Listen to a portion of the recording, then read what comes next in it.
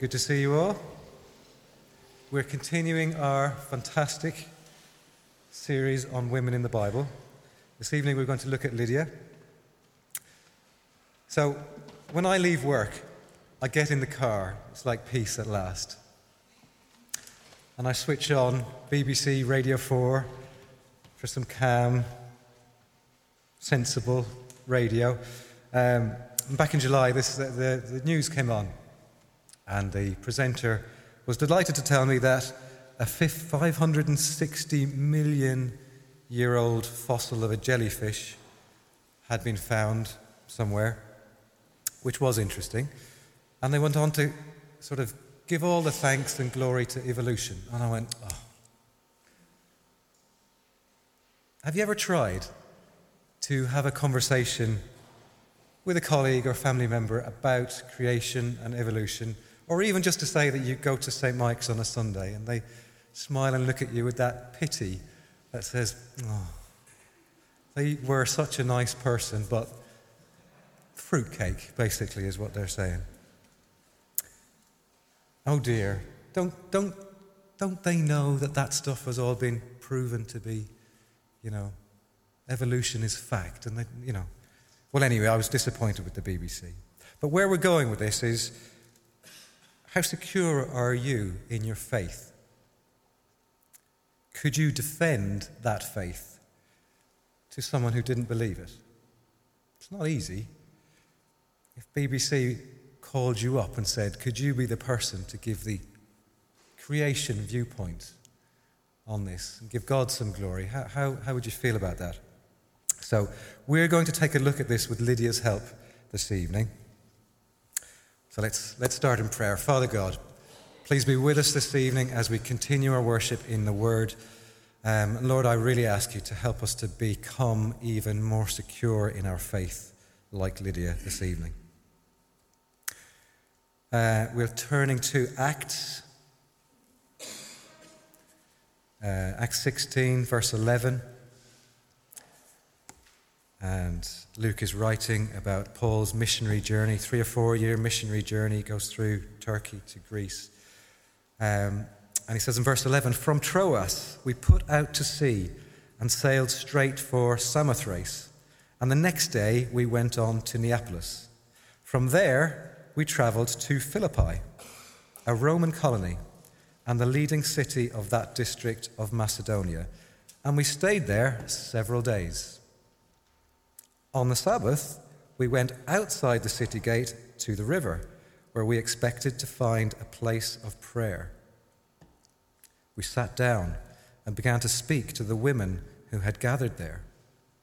Verse 14, one of those listening was a woman from the city of Thyatira named Lydia, a dealer in purple cloth. She was a worshipper of God. The Lord opened her heart to respond to Paul's message. And when she and the members of her household were baptized, she invited us to her home. If you consider me a believer in the Lord, she said, come and stay at my house. And she persuaded us. This is the word of the Lord. Thanks be to God. So in verse 14, Lydia is introduced as one of those listening, which I thought was very good. Maybe instead of listening, we could say one of those thinking, maybe searching. Someone who's listening is obviously, there's a bit more going on. And in the same verse, in verse 14, goes on to describe her as a worshipper of God. Now Luke is writing this, and throughout the book of Acts, he uses different terms for people. And some he says a Hebrew woman or a Jewess or a Jewish lady. And this context, he says a worshipper of God, so not an Israelite or a Jew. He also uses the phrase a God-fearing Gentile. In her time, she was from Thyatira, which was in Turkey. They would have had lots of gods. To say a worshipper of God was saying this is someone who has recognized and chosen to believe in the one true God, the God of the Jews. And there wasn't a synagogue in Philippi, so these few believers in God were meeting at the river to pray. And the Lord opened her heart to respond to Paul's message. The question is, what message? What was Paul's message? Acts 9, verse 22, tells us what Paul was good at. It says, Paul grew more and more powerful and baffled the Jews living in Damascus by proving that Jesus is the Messiah. That was just after his conversion. That was his message. That's what he brought as he went around. And then she, in verse 15, and the members of her household were baptized. Well done, Lydia. Except, let's be honest, there's two mistakes here. She's on the fruitcake scale. One, she believes she's a worshipper in God, right? And there's two rather large problems if I talk to my friends about saying I'm a worshipper of God. Because there's two quite famous Bible stories that people throw back in my face and say, number one, creation, 7 days, really? You believe that stuff? Second story, Noah's Ark. 2 by 2, are you having a laugh? Really? Come on, we know this is what happens when we talk to people. So realistic, logical, clever, rational, intelligent people are put off, aren't they, by those two stories. Charles Darwin, Richard Dawkins, even our David Attenborough, who we love so much, they're not mistaken, really, are they? This is where our faith has to be secure, isn't it, when we speak to people. So anyway, back to the fossil, 560 million year old fossil. And I'm listening on the radio and I'm waiting. BBC is supposed to be balanced, isn't it? You get one political party, so you get the other. Well, here was the story of evolution creating this whole universe, and I'm waiting for the other side of the argument. And what is there? Silence. Silence. Obviously, it went into the sports news. It wasn't really silent, but there was no response. And it struck me, actually, preparing this, that when the Pharisees were telling Jesus to silence his disciples when they were worshipping him on Palm Sunday, he actually says in Luke 19, he says, I tell you, if they keep quiet, even the rocks will cry out.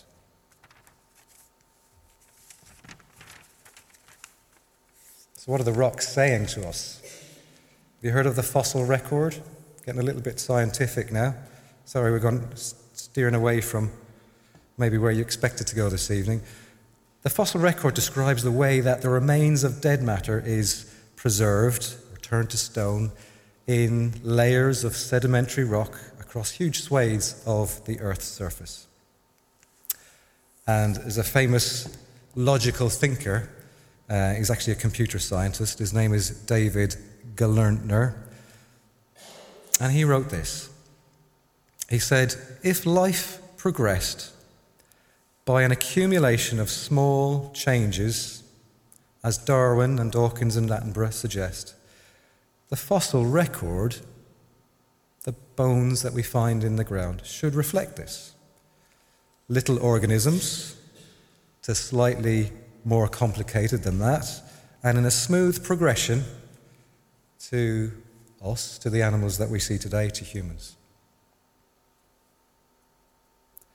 But, he says, before the Cambrian layer of rock, very little is inscribed in the fossil record. But then something happens. An astonishing number of biological structures come into creation all at once. The rocks are telling us that. Sylvia Baker, a scientist with the Biblical Creation Society, she went on to say the evidence of the fossil record, these fossils, these dinosaur bones, all these other bones, it doesn't support the theory of a gradual development from very tiny to very complex ones. Rather, many complex ones appear suddenly in these rocks. This is just what we would expect from the Bible's version of how things were created. Galerntner, the computer scientist, he says it in quite a nice way. He says it's the universe, creation, is almost unfathomable complexity. It's complexity wrapped up in complexity, wrapped up in complexity. Now that's a little bit too scientific for me. I need to get back to sort of things I can understand. So I'll try and give you two examples to help people like me in the room who need something a little bit easier. So we're talking about how creation, the universe, comes into being. So there's nothing, and then there's something, and then there's particles around, and a tornado happens. And it picks up all the bits and pieces and turns it into a jumbo jet. Would you believe it? A picture of maybe the complexity. Here's my second one. This is my favorite. I left this one to last. So you're walking on the beach and you see a picture of a heart, maybe a name in it. I love Betty. But don't, it's Dara, actually. But would you say the waves did it? Would you say the wind did it? Would you say that over time it could happen? I don't think many of us would, because we look at that and we can see there's evidence of intelligence in putting the words in the right order in the picture. So I think kidneys and eyes and solar system, DNA, we look at this stuff, it's hard to imagine, isn't it? That stuff just comes together from the wind, from the waves, from tornadoes and nothing. But obviously, I'm a Christian, so I would think that, wouldn't I? Well, here's a quote from a guy who's an agnostic, so he does not believe in God and says so. His name is David Berlinski. He is one of the world's leading physicists, and he took issue with Richard Dawkins' book, The God Delusion. He says it's infidelity to the facts. He says you're not being truthful here about the facts. You can't say that evolution is a scientific fact, is his point.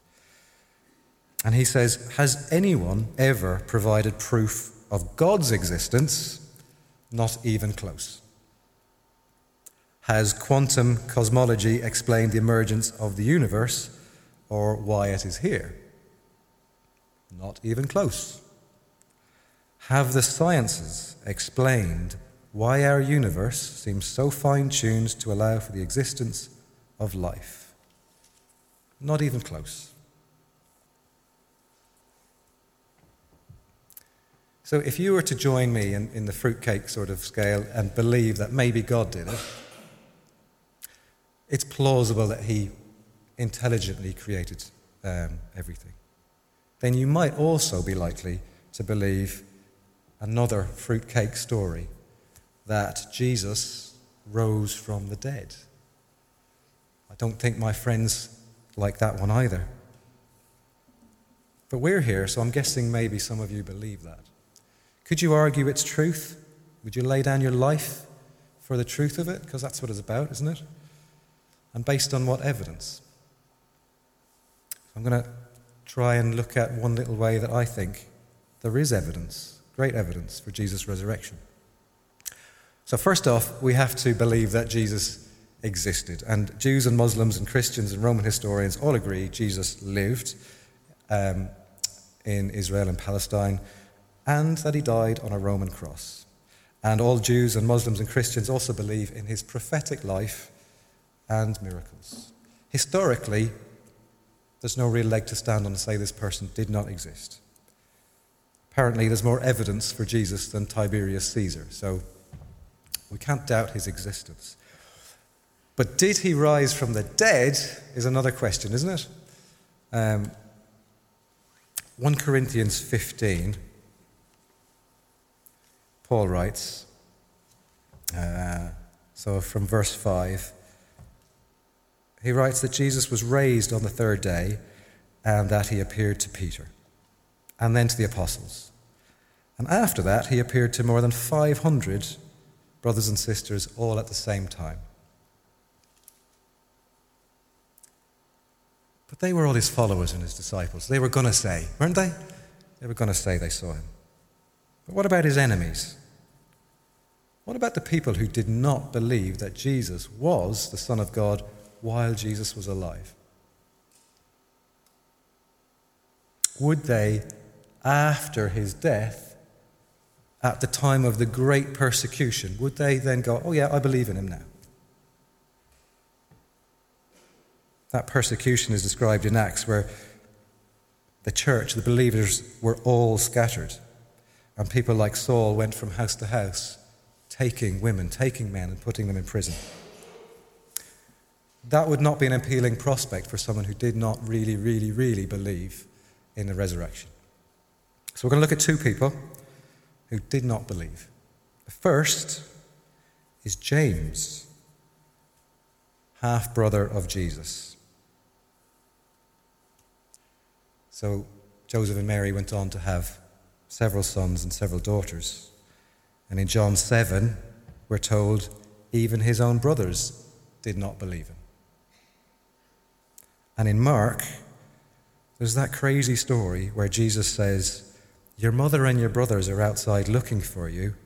And he says, who are my mother and brothers? And he turns to the people in the room with him and says, here are my mother and brothers, people who are doing God's will. So that's in Mark 3:31. But 10 verses before that, it sort of gives the intro to that. And it says that Jesus' family, that his brothers, are saying he's out of his mind, we're going to take charge of him. So off they go to this house. And Jesus is told, your mother and brothers are outside. And that was his response. In Mark 6, we're told that Jesus goes to his hometown of Nazareth. And the people say, isn't this Mary's son and brother of James, Joseph, Judas, and Simon, and sisters who are here with us? And they took offense at Jesus because of what he was saying.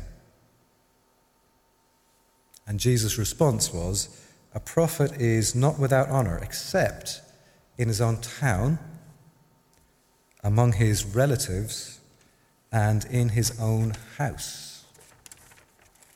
James and the other brothers did not believe at that point that Jesus was who he claimed to be, the Messiah, the Son of God. And even at Jesus' death, just before the cross, he entrusts the care of Mary, his mother, to John, his friend and disciple, rather than his half-brothers. So what changed? Back in 1 Corinthians again, verse 7. So after that, he appeared to more than 500 brothers and sisters at the same time. The next verse says, then he appeared to James. We're not told anything else. Just appeared to James. Now, an appearance is not like I arrive and call for tea and you've met me and you think, Jesus did a few things, didn't he? He arrived when the door was locked, or he disappeared and went somewhere else. I mean, an appearance was amazing, especially when you've seen someone who's very dead on the cross. I don't want to make a silly point, but he was killed until he was dead on the cross. And then to be seen alive again by someone who did not believe you is a big deal, I think. Anyway, after that, he appeared to the other apostles. So the next time we hear of James, don't believe, appeared to James. The next time we hear about James is, I've lost it, Acts 15. He's the leader of the church in Jerusalem, and he's making a judgment. He's listening to Paul, he's listening to Peter, and he's passing judgment on a church matter. And then, even better than that, James 1 verse 1, where he writes his book. And he introduces himself. What did he say? James, the brother of Jesus? What did he say? He goes, James, a servant of God and of the Lord Jesus Christ. Did he believe in the resurrection? Did he put himself in harm's way because of it? That to me is a big one. On that note, Jesus' other brother Jude does the same thing when he introduces himself in his book, a servant of Jesus Christ and a brother of James. He doesn't claim to be a brother of Jesus. He claims Jesus is the Messiah, the Son of God. So that was James. That was my first one. Second person who was an enemy was Saul, an enemy of Jesus. He was Saul the persecutor in Acts 8. But staying in 1 Corinthians 15, Paul says, last of all, after appearing to the apostles, the 500, and James, Paul says he appeared to me, for I am the least of the apostles, because I persecuted the church of God. His journey was, I'm sure, full of remorse. Look what I've done. When Jesus appeared to him, he was transformed, wasn't he? Absolutely transformed.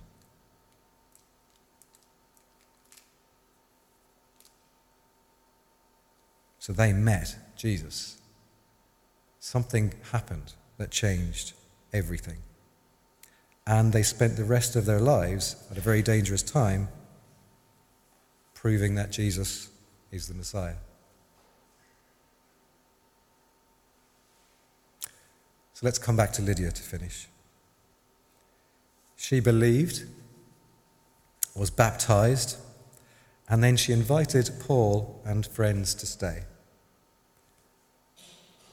What did they say in response? And I think this is funny because they're on a missionary trip that took 3 or 4 years.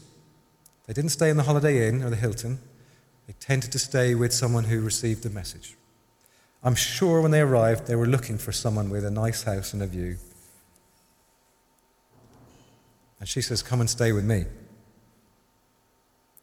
In verse 15, it says, if you consider me, this is Lydia speaking, if you consider me a believer in the Lord, come and stay at my house. And then after that it says, and she persuaded us. I'm thinking, why would you persuade someone?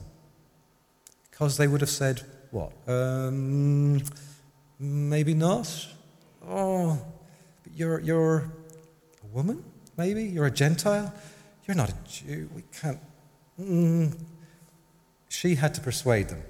And this I thought was amazing. So imagine this, but you can stay with me. Why can't you stay with me? But, listen, I believe in God Almighty, creator of all this, same as you. And I believe, because you told me that Jesus appeared to you after he died. I believe this. Isn't that true? And she convinced them, it says, if you consider me a believer in God, in the Lord, come and stay at my house. And she persuaded us. It's mad, isn't it? The evangelist was being convinced of the story. So what do the rocks say? The rocks say, look at the facts, don't they? What do the facts say? The facts are saying, look at the Bible, really, I think. And what does the Bible say? The Bible says, look at God. What did Paul say? Well, he proved that Jesus was Messiah, Son of God. What did Lydia say? Well, she persuaded Paul that she believed that Jesus is Messiah, Son of God. Let's pray.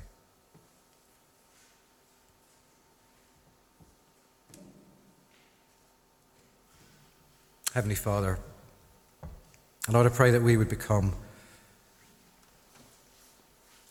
more secure in our faith and not so fearful to share it.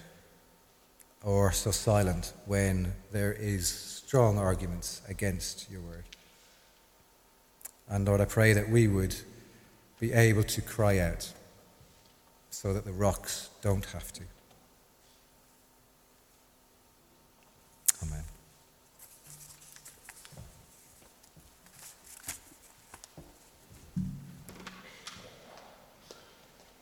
Why don't we stand together?